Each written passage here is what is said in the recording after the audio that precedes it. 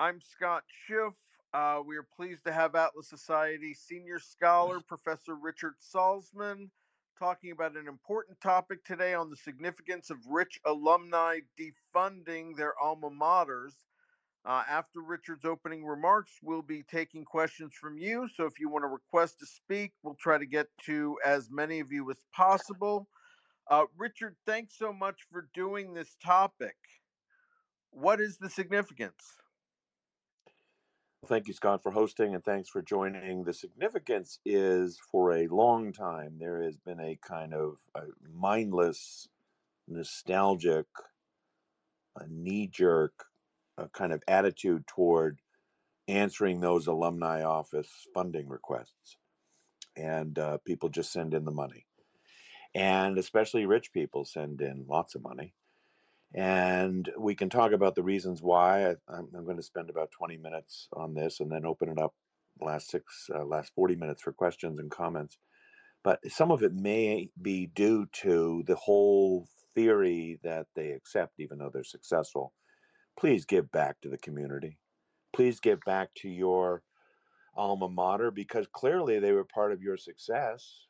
Clearly you would not have, made billions on Wall Street or elsewhere had you not gone to Harvard or UPenn or Cornell or Yale. And some people believe that. Of course, there are many multimillionaires and billionaires, as you know, that quit college and then still give to their college, even though they quit. My theme tonight will be that we need a new kind of philosophy of philanthropy. Now, that's a bigger topic, but I'm going to use the concretes of the last 3 or 4 months, which are very, very interesting, to illuminate that. Now, those who don't know the context and haven't been reading the headlines, on October 7th, Hamas brutally and gruesomely attacked Israel. And this instigated, was a catalyst, if you will, for people coming out and saying what they thought of it. And it was terribly obvious that many, many on campuses were coming out for the terrorists and against Israel. And it's nice to see David Kelly joining us here tonight. David Kelly, who founded the Atlas Society in 1991. David Kelly and I, in January 2023, did a clubhouse called Anti-Semitism and Anti-Capitalism. And we not only discussed philosophical and historical roots of anti-Semitism, but I think one of the unique things about that is we tied it to anti-capitalism. That's also going to be one of my points tonight, that this is a broader problem in the universities, and that there's a commonality between those who hate capitalism and those who hate Jews, which many of the haters will say personify and exemplify capitalism. So no big mystery there. Well, after the October 7th attack, about 2 months later, December 5th, I think it was, there was a congressional hearing which went viral. And specifically, New York Republican Elise Stefanik, who was a Harvard alum, was one of the main questioners of a panel consisting of president of UPenn, president of MIT, president of Harvard, all women. And the key point was, at some point, Stefanik said, is genocide, the advocacy of genocide, the widespread hatred of Jews, allowable under the free speech codes of your universities? And they all dissembled, embarrassingly so. They would not say outright that it was against policy. Now, you could have a policy that says anything goes, but none of those schools have a policy that says anything goes on free speech. So this was more an issue of hypocrisy. You will kick off students who chalk, vote for Donald Trump on the sidewalk. You'll kick them out, but not people marching around saying, kill the Jews from the river to the sea, Palestine, Intifada forever. And if you know the history of any of those charges, they are for genocide. Anyway, the reason I'm talking about this tonight is it led to a very interesting and actually quite rare, if you know the history, revolt by rich people. It led to a revolt by rich, mostly Jewish, but I don't want to cast it that way, but investors, businessmen, hedge fund managers who said, "This is terrible, and I'm not going to fund my alma mater anymore." And so, those who want to look up the names, the most prominent, and I really tout them as heroes. Bill Ackman, Pershing Square Capital. Bill Ackman went to Harvard in '88. Now he's younger than I am. I went to Bowdoin in 1981. Went to grad school in '88, and he has made a fortune. And he went to Harvard, and he's been kind of the head of this vocally, intellectually, and others have joined him. Here's another one, much older than Bill, Leon Cooperman. Leon Cooperman went to Columbia. Leon Cooperman made a fortune on Wall Street. Leon Cooperman came out and said, "Not giving a dime to Columbia anymore. This is outrageous," once they looked into Columbia's anti Semitism. UPenn, a number of people from UPenn, John Huntsman, Ronald Lauder of SD Lauder, Cliff Asness, who has been a friend to the Atlas Society, all came out and said, made statements and defunded or pledged to defund. So a combination of talk and walk. Elon Musk, not really sure where Elon went to university, but Elon Musk has been a good voice against DEI and campus anti-Semitism. DEI meaning diversity, equity, and inclusion, which in the acronym world today means the opposite of what they stand for. Mark Rowan, a multi-billionaire at Apollo Asset Management, also has been very vocal. So look him up, Rowan. Very interesting story. David Magerman, who's a tech billionaire. Now, by the way, just as an aside, in the past, when overtly pro-capitalist philanthropists and business people have weighed in with large donations to either think tanks or universities or university programs, they've been universally smeared. And so this topic is important because the left knows that the reputation of the universities, the reputation of the think tanks, the possibility that that there might be a turn, that there might be an historical, philosophic, philanthropic turn toward a kind of awakening, if you will, to woke universities, an awakening by donors who are saying, maybe we shouldn't give blindly and nostalgically. In the past, the Koch brothers, who gave money to the Cato Foundation, Cato Institute, and elsewhere, John Allison, president of BB&T Corporation, who set up upwards of 50 pro-capitalist programs at universities. Two cases, there are others, but two famous cases, rare cases of pro-capitalist business people putting their money where their mouth is.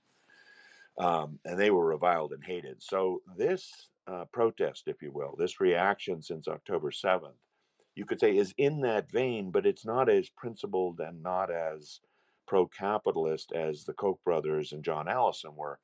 These people, courageous as they are, when you think about it, are largely Jewish and hate anti-Semitism. Good, that's good. They're not self-loathing, and to that level, we have to ask the following: and here's an opportunity, by the way, in asking these questions: is this just anti my university's response to October 7th? Which might be like moral relativism or moral equivalence. We see that going on. Or is it broader? I'm against my university's anti Semitism. See, that's broader than just the incident of October 7th. But then you could go further, a la Kelly and me. I'm really against my university's anti capitalism. And then broadening it even further. Oh my gosh, my alma mater is actually anti Western Civ. It's actually anti reason. You see now how I'm going from journalistic details, not to diminish what happened on October 7th, but an event, October 7th, atrociously interpreted by university presidents, and to anti Semitism, which is broader, to anti capitalism, which is still broader, to anti Western Civ, which is broader, Civ, which is broader still. And the reason I think this is interesting is all of these people 2 years ago could have said, I'm defunding my alma mater. Why? Because it's anti Semitic, because it was before October 7th, and it's anti capitalist. And I'm a capitalist, and it's against me. I have nostalgia for the place, but I have to admit that it's teaching ideas, whole generations, ideas that are antithetical to my existence, antithetical to my happiness. And I'm not going to defund that anymore. And anti-capitalism is broader still. But on that measure, these universities have been anti-capitalist and anti-Western Civ for a long time. I want to quote something that Ayn Rand said. Ayn Rand, who we're trying to promote at the Atlas Society, very profound, a very prophetic statement in 1981. Last speech he ever gave publicly, called The Sanction of the Victim. And by the way, if any of you were there, you'd be older, but Jim Blanchard's group, it was a bunch of gold bugs and investment advisors, free market investment advisors, a lot of them very wealthy. She's at New Orleans, and she says the following among many things in The Sanction of the Victim. Quote, millions of dollars are being donated to universities by big business enterprises every year, but the donors have no idea what their money is being spent on or who it's supporting. What is certain, though, is only the fact that some of the worst anti business, anti capitalist propaganda has been financed by businessmen in such projects. Now, listen to this philosophic point she makes. Money is a great power because in a free or even in a semi free society, it's a frozen form of productive energy.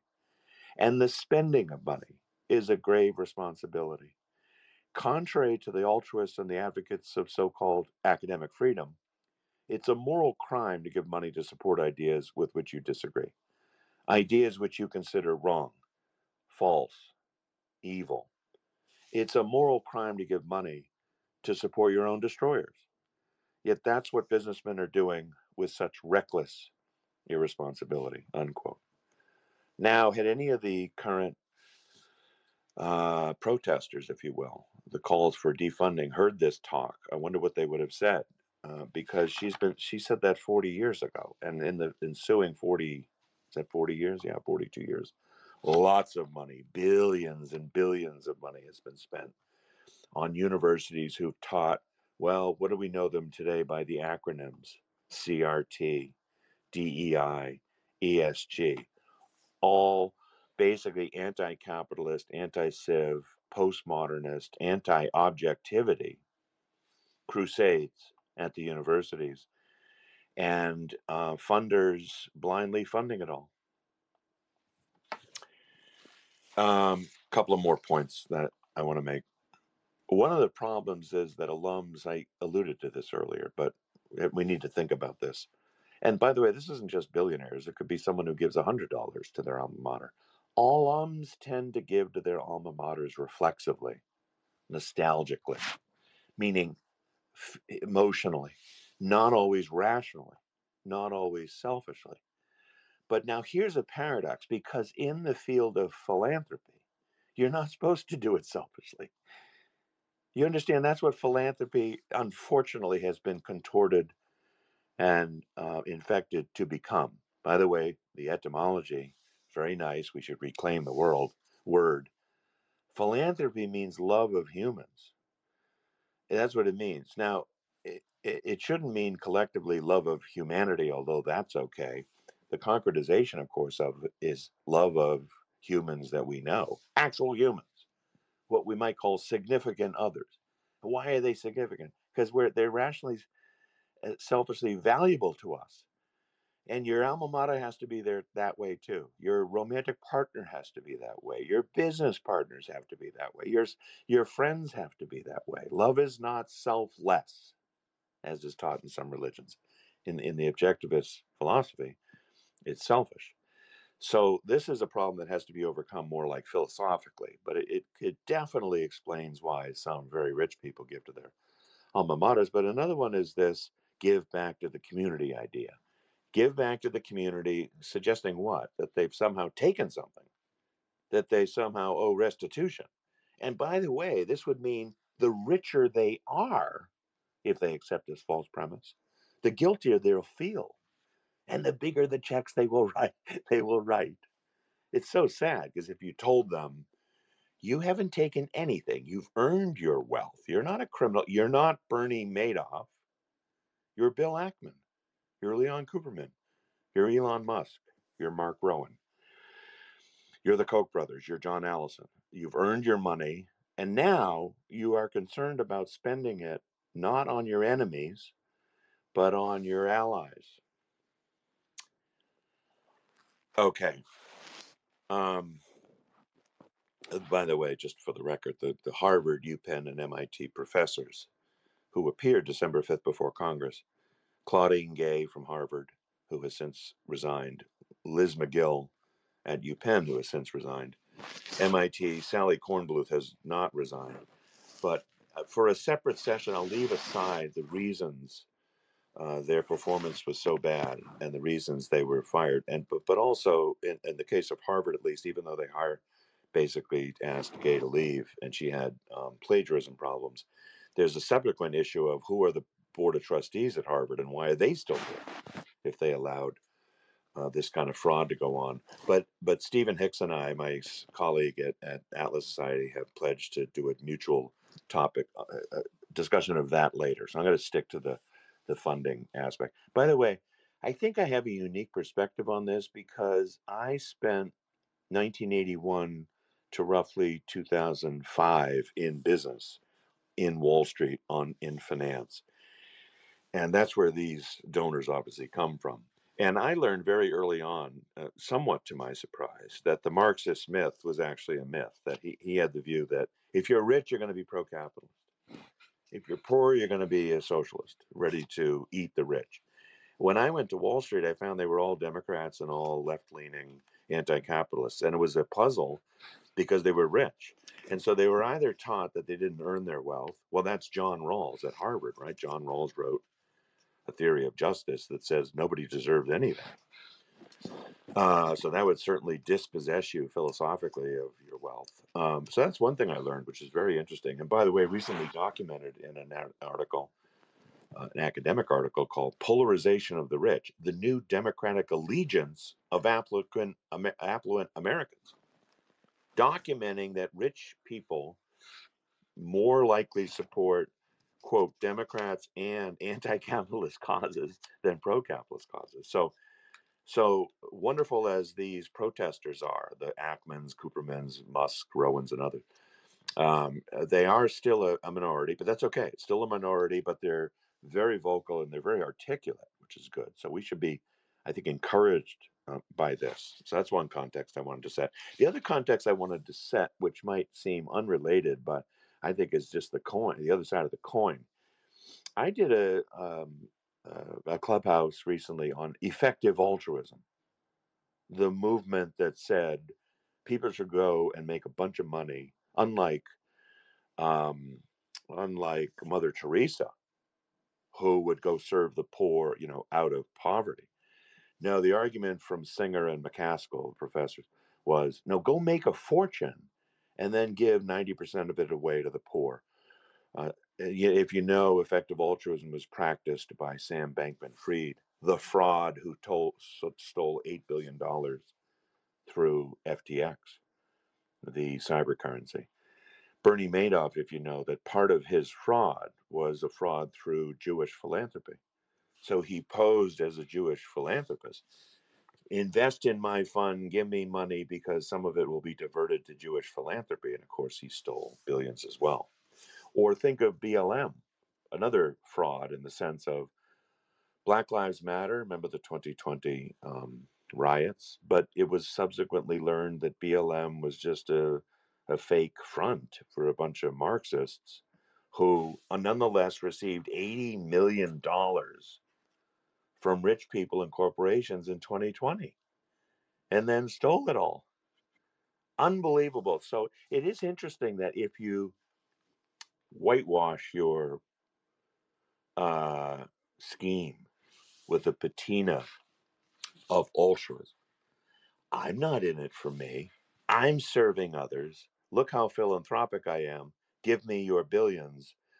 It's amazing how repeatedly this went all the way back to Ponzi, by the way. repeatedly how people fall for this. Another related point, there have been many cases where capitalists have established foundations at their death, and then they were hijacked. The foundations were hijacked by anti-capitalists.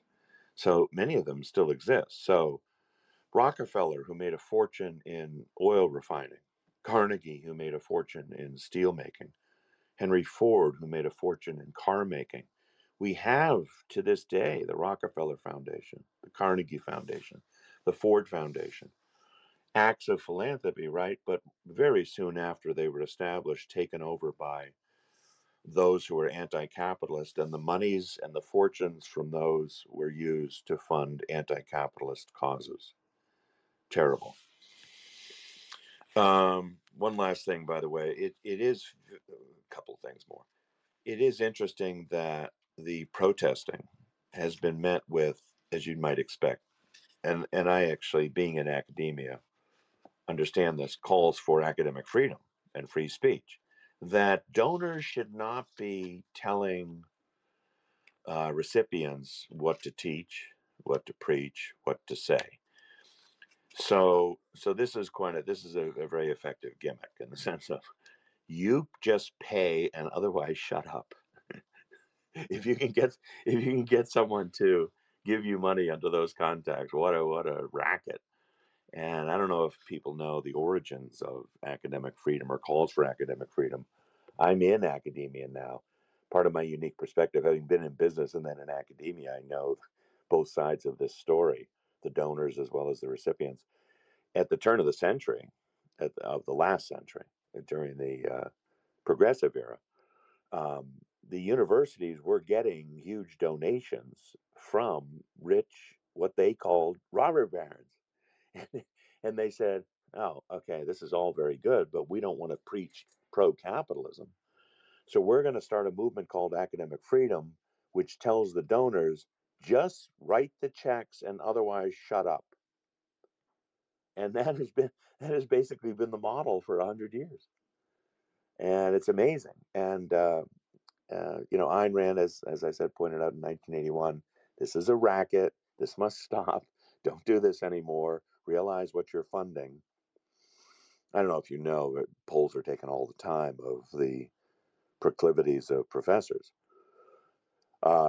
In STEM, in the social sciences, in the humanities, and the ratio. It's not a perfect measure, but you go and look at the registration rolls, Democrat, Republican. Again, if it was a rough measure of leaning toward liberty and capitalism versus being anti, even in STEM professorships, this is all universities. They teach, engineering, math, physics, chemistry. Even there, it's 6-1, Democrats to Republicans. It's amazing. So if you go into a department, there's 7 professors, 6 of them will be Democrats. But in social sciences, it's 15-1. So you go into a poli sci, or it's if there are 16 professors, 15 of them are Democrats. And in sociology, it's 70-1 or something like that. So Harvard has been ranked last on, in a recent poll, ranked last on free speech on campus. So it's kind of rich for Harvard to say, leave us alone, Ackman and others. Stop telling us what to say because we have free speech. No, you don't. Actually, they don't allow free speech much at Harvard. I'll stop after a couple of more uplifting observations. One of the great things out of the Harvard Crimson lately, and you can imagine they're all anti-Ackman and anti-intervention at all of any kind by the donors, telling them to shut up. There is an interesting one recently from Harry Lewis, who's a professor, but he's a professor of computer science. So I'm not sure a professor in social sciences would say this. He's emeritus, so he's retired. That's another reason he can speak freely, I suppose. But he wrote in the Harvard Crimson recently. This is just January 8th. You might want to look this up. Reaping what we have taught. And he says, why has anti-Semitism been a problem at Harvard and other universities? It's still one of the unanswered questions that that has precipitated the university's downward spiral. Wow, all this brainiac power at the universities, and they can't answer the question, why are we so anti-Semitic? He could have gone deeper here and said, why are we so anti-capitalist? Capitalism being the premier habitat for humanity, how can we be so inhumane as to as to smear this system? But it's interesting. He says if you look at the Harvard Online, I'm quoting here from the essay. If you look at the Harvard Online course catalog, it has a search box. Type in decolonize, and that word shows up in 7 courses and the descriptions of 18 more courses. And if you try and search by oppression, 80 courses, social justice, 100 courses, white supremacy, many more, intersectionality, he goes on. Now, anyone unretired from Harvard could have said that, but they probably wouldn't have got in trouble for revealing it. Now, on an up note, I want to end with this. Ayn Rand's quote, remember, about millions of dollars are being donated by universities? She said at the time in that speech, no one has really researched this. No one has only put numbers to how much money is spent on university. Forget endowments and other things, and and lining that up with what are these universities teaching. But I must report, because it is interesting and maybe partly influenced by Ayn Rand, that in 1984, the Capital Research Center in Washington, D.C. was founded, and it started just investigating, reporting, and documenting university funding for purposes of informing donors, for purposes of telling business and alum how their money was being used. So that was like the beginning of what Ayn Rand was kind of calling for. And in 1991, the Philanthropy Roundtable was founded. Now, there's many philanthropic groups, but this one particularly was free market, pro-capitalist, pro-Western civ oriented. And so it did the same thing. It was all, it says on its website still today, it's for a free and flourishing society. And it did the same kind of thing. It was trying to document and or guide givers, donors. So that's a good thing. You start with just documenting the facts and advising people. That's the beginning of this movement, I think, which is very good. Now, here's another one. In 1997, a Western Civ, a pro-capitalist American Council of Trustees and Alumni, or ACTA, if you look it up, ACTA, who has for years, this is since 97 when it was called, I think it was called Politically Correct Attitudes. Now it's called Woke. They were opposing it even then, and for academic freedom and for academic diversity and diversity of opinion and things like that. So that was 1997. In 1999, Donors Trust. I'm giving you this to give you things you can look up and help. Donors Trust was established in 1999. That's a donor advised fund that's kind of safeguards the intent of donors. So, in other words, instead of blindly writing a check to your alma mater, you send the money to Donors Trust, and they make sure it goes to the universities or to your cause for pro liberty, pro American, pro capitalist reasons. In 2000, the last one I'll suggest to you, 2002, if you're giving money, Charity Navigator. Charity Navigator. Now, Charity Navigator doesn't have a ideological bias one way or another, but it's a searchable online database that you can look at the metrics. These all come from tax filings because they're tax exempt.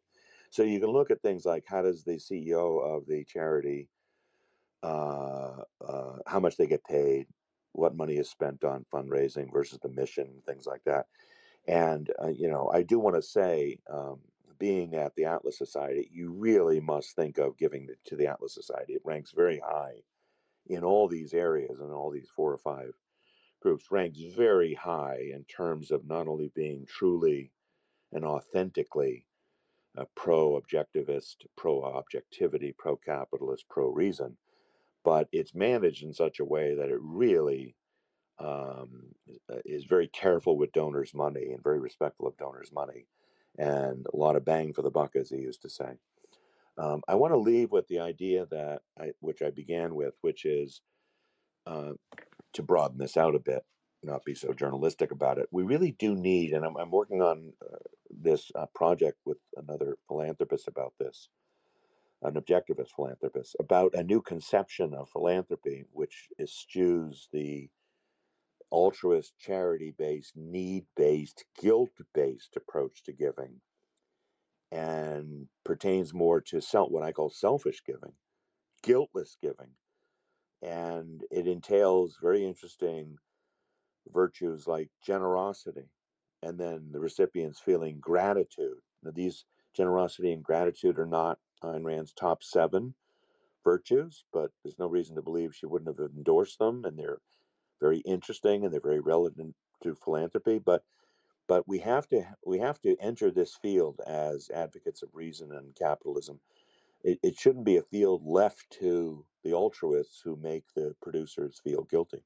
And so there's an upbeat kind of aspect to that here too. And I think these recent protests by Bill Ackman, Leon Cooperman, and others are a wonderful, really wonderful. It might be one of the few opportunities in our remaining lifetime to seize the day and take this and inform them, get into the debate, and tell them, listen, this is more than just Hamas. This is more than just anti-Semitism.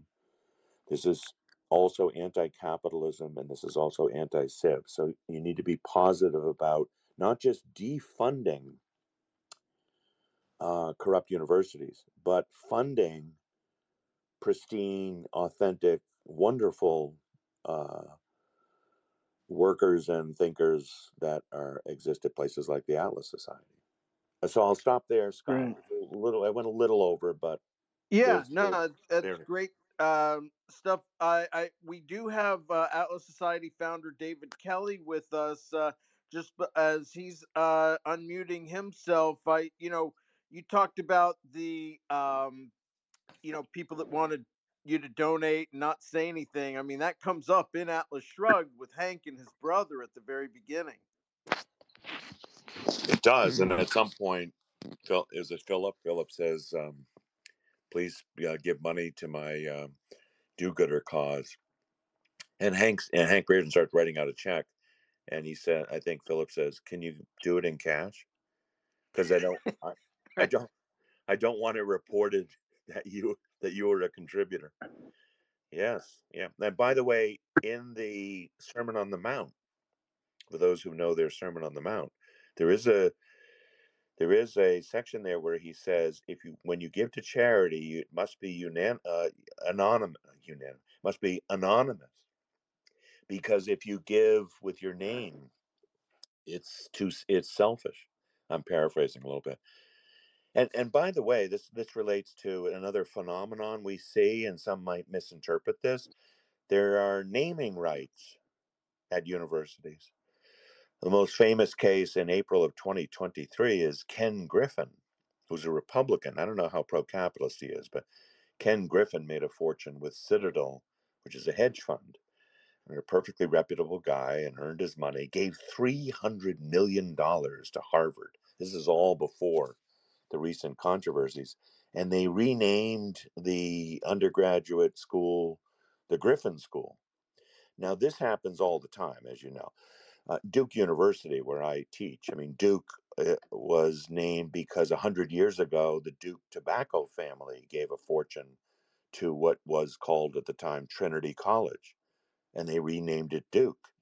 And I think students at Duke to this day don't know it was created by cigarette money, but but none, but nonetheless, what's interesting about this though is just because they give them naming, they put their names on buildings and things, does not mean they allow the donors to have any say in the curriculum.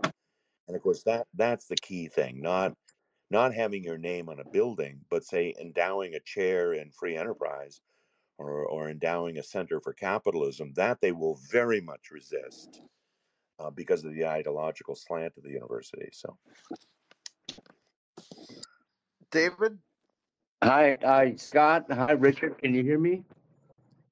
I can, David. Hi, how you I'm doing? great, thanks. As always, Richard, that was, just a first-rate talk and very informative. I have one small. Oh, thank you. By the way, David, I have to say thank you so much for your New Year's best Oh yeah. wishes. And I am I finally saw it today. How terrible is that? It's January 18th. I'm so behind on emails, and I saw this wonderful like Happy New Year, Richard, and I feel badly that I didn't get back to you right. Anyway, thank you for that. It was wonderful. Okay, right. And when you're everything you're doing, you're so busy. When time clears up a little bit, let's talk. But I wanted Yeah, to just make one small point about what you were saying earlier about philanthropy as love of man. And of yeah, course, the concept of love for an objectivist it's selfish. I mean, it's based on the value that we get from other people, and that value comes normally from specific others, lovers, friends, colleagues, and so forth. yeah, But I think it can be understood in a broader sense. In what Rand called once called man worship, just a yeah, positive attitude toward human life and human capacity and human achievement is something that you don't have to know people, but you can still be grateful for you know ev- all the incredible people who've done things that have affected your life, whether you know them or not. So I would just that's a small refinement. But I also wanted to say that this project you're working on with a donor um, sounds a lot like benevolence, which I consider it to be a major virtue in objectivism. Generosity is a key part yeah, of that. So yeah, yeah. I'm all in favor, and I'm eager to hear more about it when you're ready. Yes, thank you for that because I'll need your help and guidance on that. But it is interesting to me that there's pushback on, and I think it's actually similar to the pushback. Not entirely sure about this, but the pushback that Ayn Rand got for referring to and defending selfishness, which she addresses in the very opening of the virtue of selfishness. People ask me, "Why are you using that word?" Everybody, the connotation of it is so nasty and so ugly. And I think equally with capitalism. Capitalism, the Unknown Ideal, the title of her book, and same thing that people would say, "Oh my God, capitalism has this Marxist connotation of exploitation, everything. Can't you just use another word that has less, electricity in it, something like free enterprise or?" And I wonder if the same thing is true. I have found this, and now I'm talking about among objectivist donors. And they'll say, "I don't want to call it philanthropy." And I say to them, why? It's love of humans. It's love of humanity. It's humanism. That's our view. Humanism in the sense of the well being of humans. But let's make it more particular humans. We're not giving to all of humanity because we distinguish between, virtuous and vicious humans. And so it's okay to say, I'm a philanthropist, but this is very new, as you know, David, this is very new in objectivism. The idea of what does philanthropy mean? Why should I be Yeah. giving?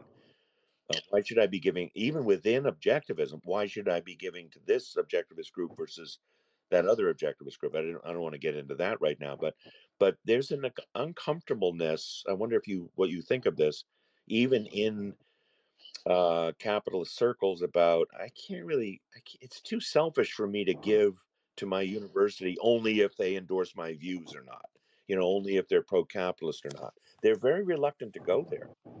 Well, a quick answer, Richard, is that in years of talking with donors to the Atlas Society, um, I've always made it clear. I hope you don't consider this a sacrifice. We certainly don't. We consider it Right, an invest right. an inve- An investment. an Right. investment exactly. And what I hear from a lot from donors, and most clearly, I think from the chairman of our board, Jay Lapierre, is I'm not.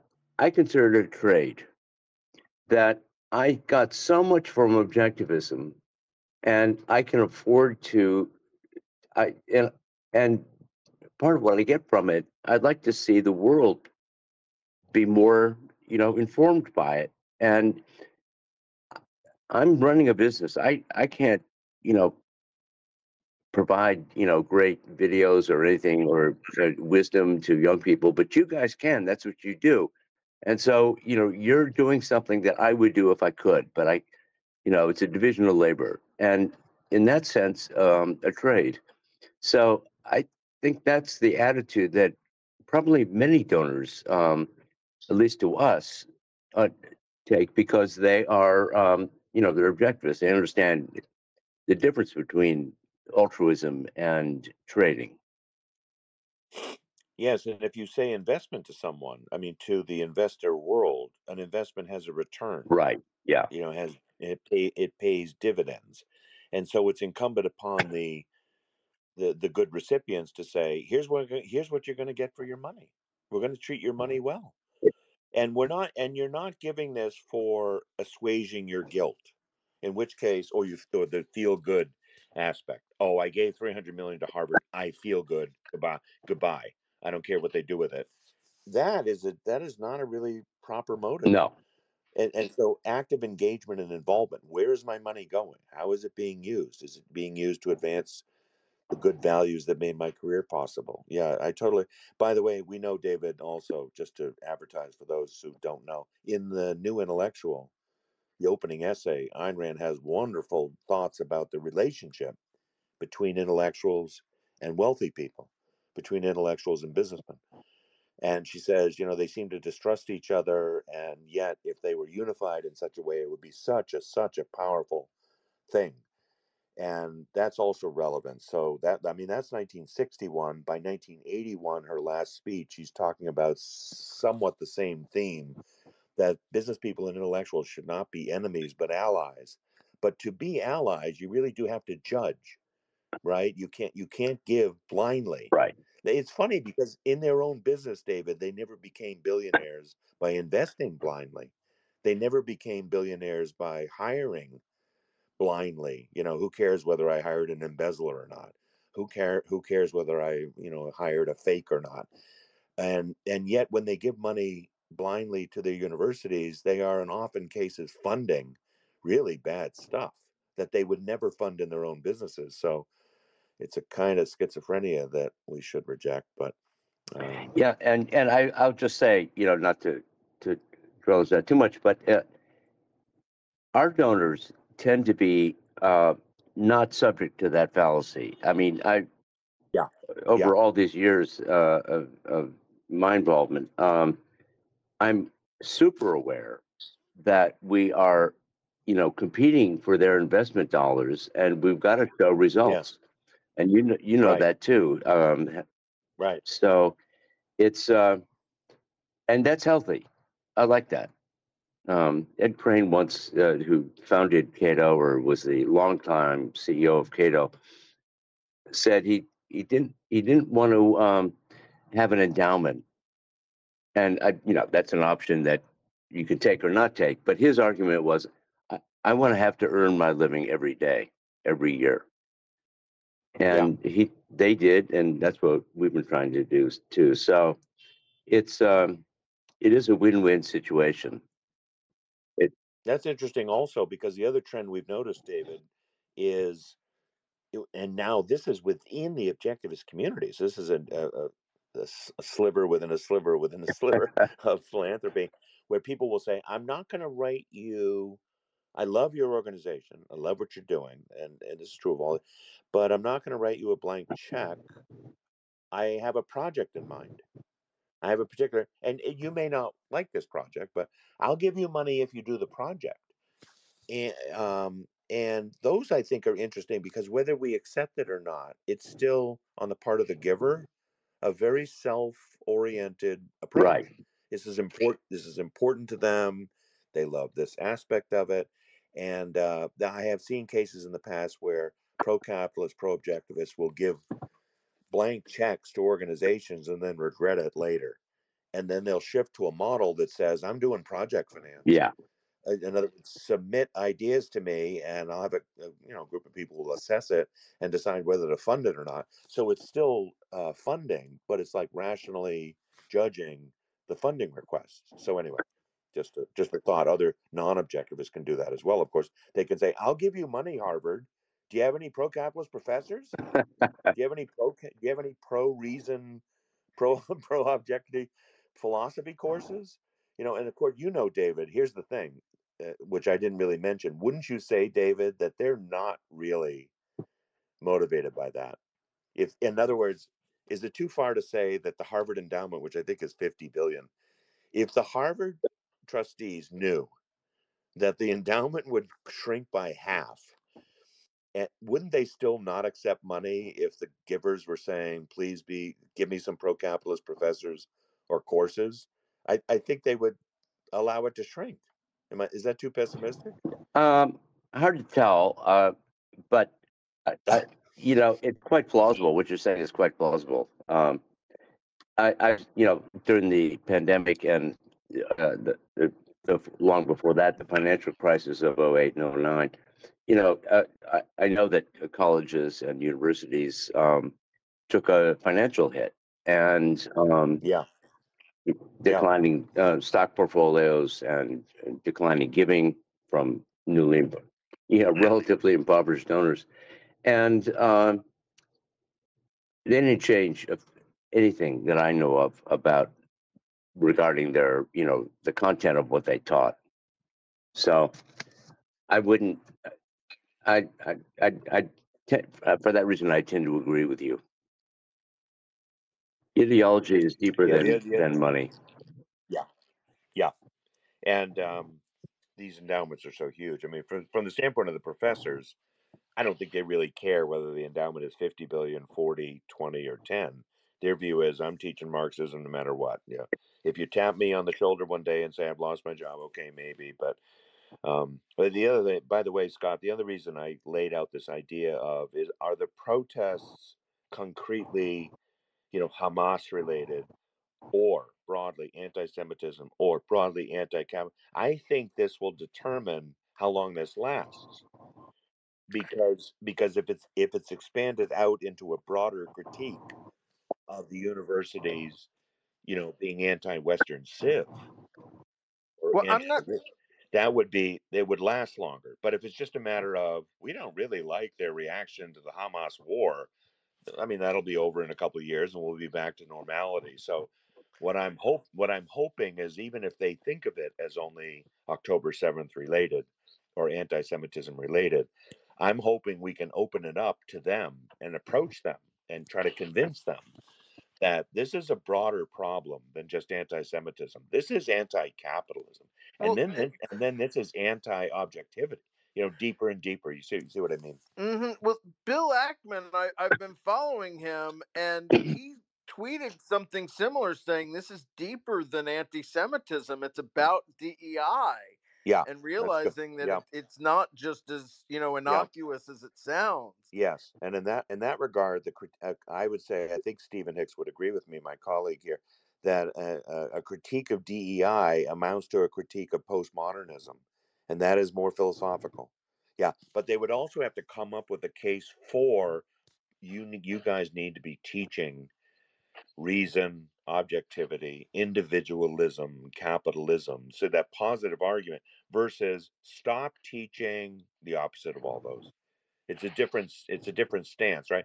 But at least we can be grateful that at this point they're saying stop teaching garbage, stop teaching poison.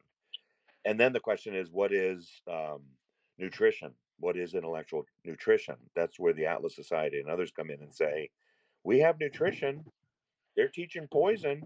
By the way, I love the phrase poison ivy. The Poison Ivy League Yeah. has become has has become a kind of meme, and I think it's a little unfair, but it's so interesting because the Ivy League, David's from Brown. I'm not Ivy League. David went to Brown and Princeton, and so he knows Ivy League better than I do. But one of the things I love about Ivy League is they earned, over many, many, many years, they earned their reputation, and it takes a long time to erode such a reputation. And I'm not happy to see the reputation of Harvard, Princeton, Yale, and others erode, but I also don't want them to get away with murder.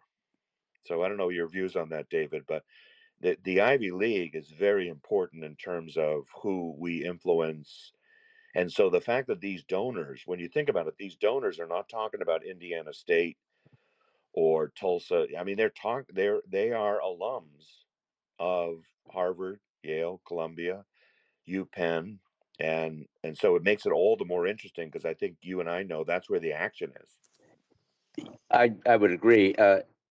although I think in today's academic universe, the Ivy League has always had a special case, and I, I hadn't heard that word, poison Ivy League. I love that, but they're also, UCLA, Berkeley, University of Michigan are, among other big MIT, other big Stanford and Stanford. Yeah, Stanford, of yeah, you're course, right. yeah. Yeah, Other yeah, huge players yeah, yeah, at the top of yeah. the ranks academically, and uh, I haven't followed where each of them stands. It is interesting that uh,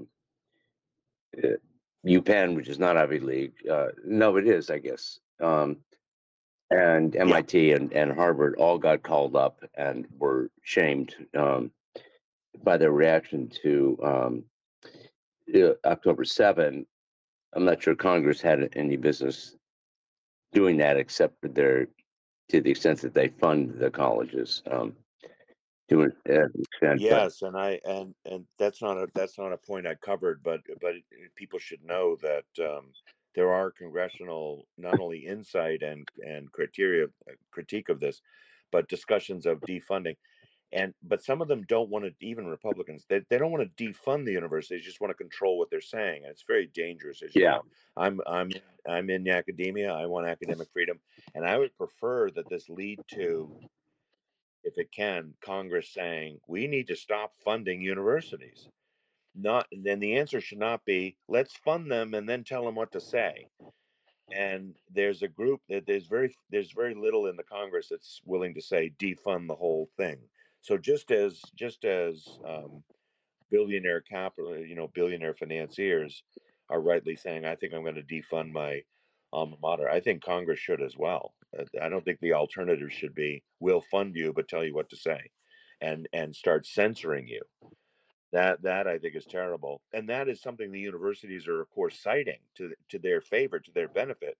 They're saying Congress can't tell us what to say in our curriculum and syllaba, and then you say to Harvard, yeah, but you got $500 million from the American taxpayers last year. Oh, are you willing to rescind? Are you willing to forego that? No, especially the medical schools. There have been studies showing that the medical schools, Harvard and all the medical schools, got so much money from the government that they towed the line on CDC and masking and COVID and shutdowns. So on that score, they were told to be illiberal. And if they weren't giving illiberal advice about shutdowns and masking and distancing, that they would lose their funding. So it goes both ways. As long as the government is funding something, as long as they pay the piper, they're going to dictate the tune. We should be fighting against that too. And I mean, there's so many fronts to fight here. yeah. Yeah, So there's it's an like, ideology being pushed already, but it. I want to ask, with the time we have left, does it seem like the donors are still hesitant to say goodbye forever or making an ultimatum? But they're talking more about pauses and donations. Is that are they just sending a warning shot across the bow, and they like the social setup they have with these schools? I think yes, I think, Scott, there's something to that. That the alumni office is thinking, wow, this is a shitstorm, but this too shall pass, and they'll come back to us, and they'll want their name on the doors, and they'll and they'll want their name on the football stadium, and let's just weather the storm.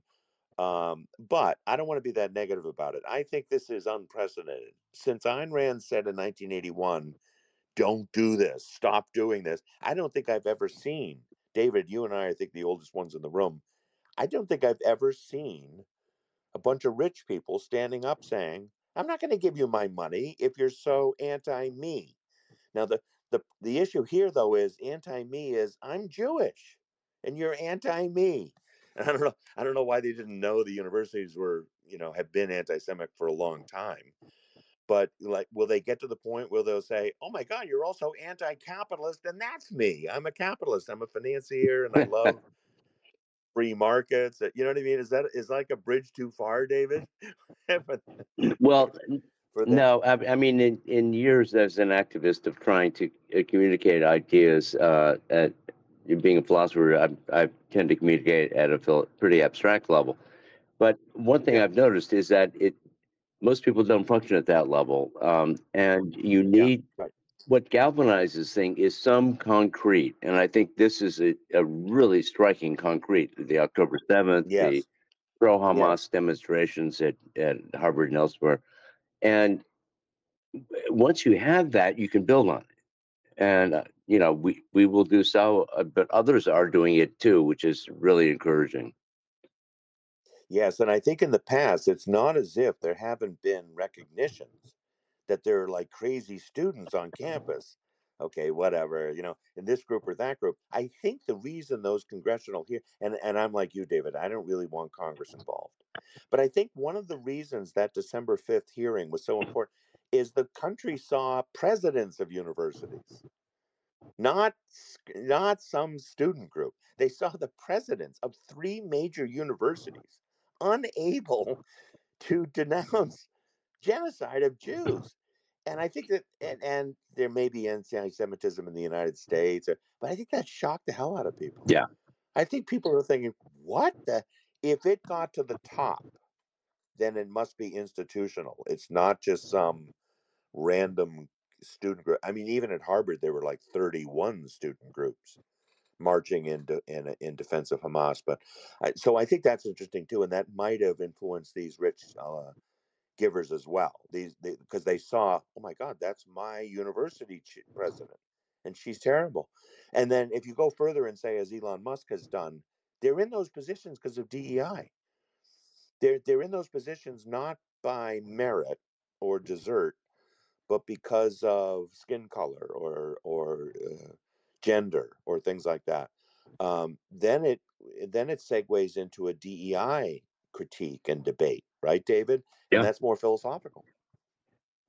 I think that's what Ackman was realizing as well. Yes, right. One thing they even went after his wife and tried to, say that she was plagiarizing because she didn't give attribution in every case, even where she mentioned the author and in other parts of the paper. I mean, can we expect these billionaires to face investigation, or they're going to try to cancel them as a result of this? No, I think certainly. Yes, I think certainly. But what do they call it? FU money. Some of these people are so wealthy, you can just you can.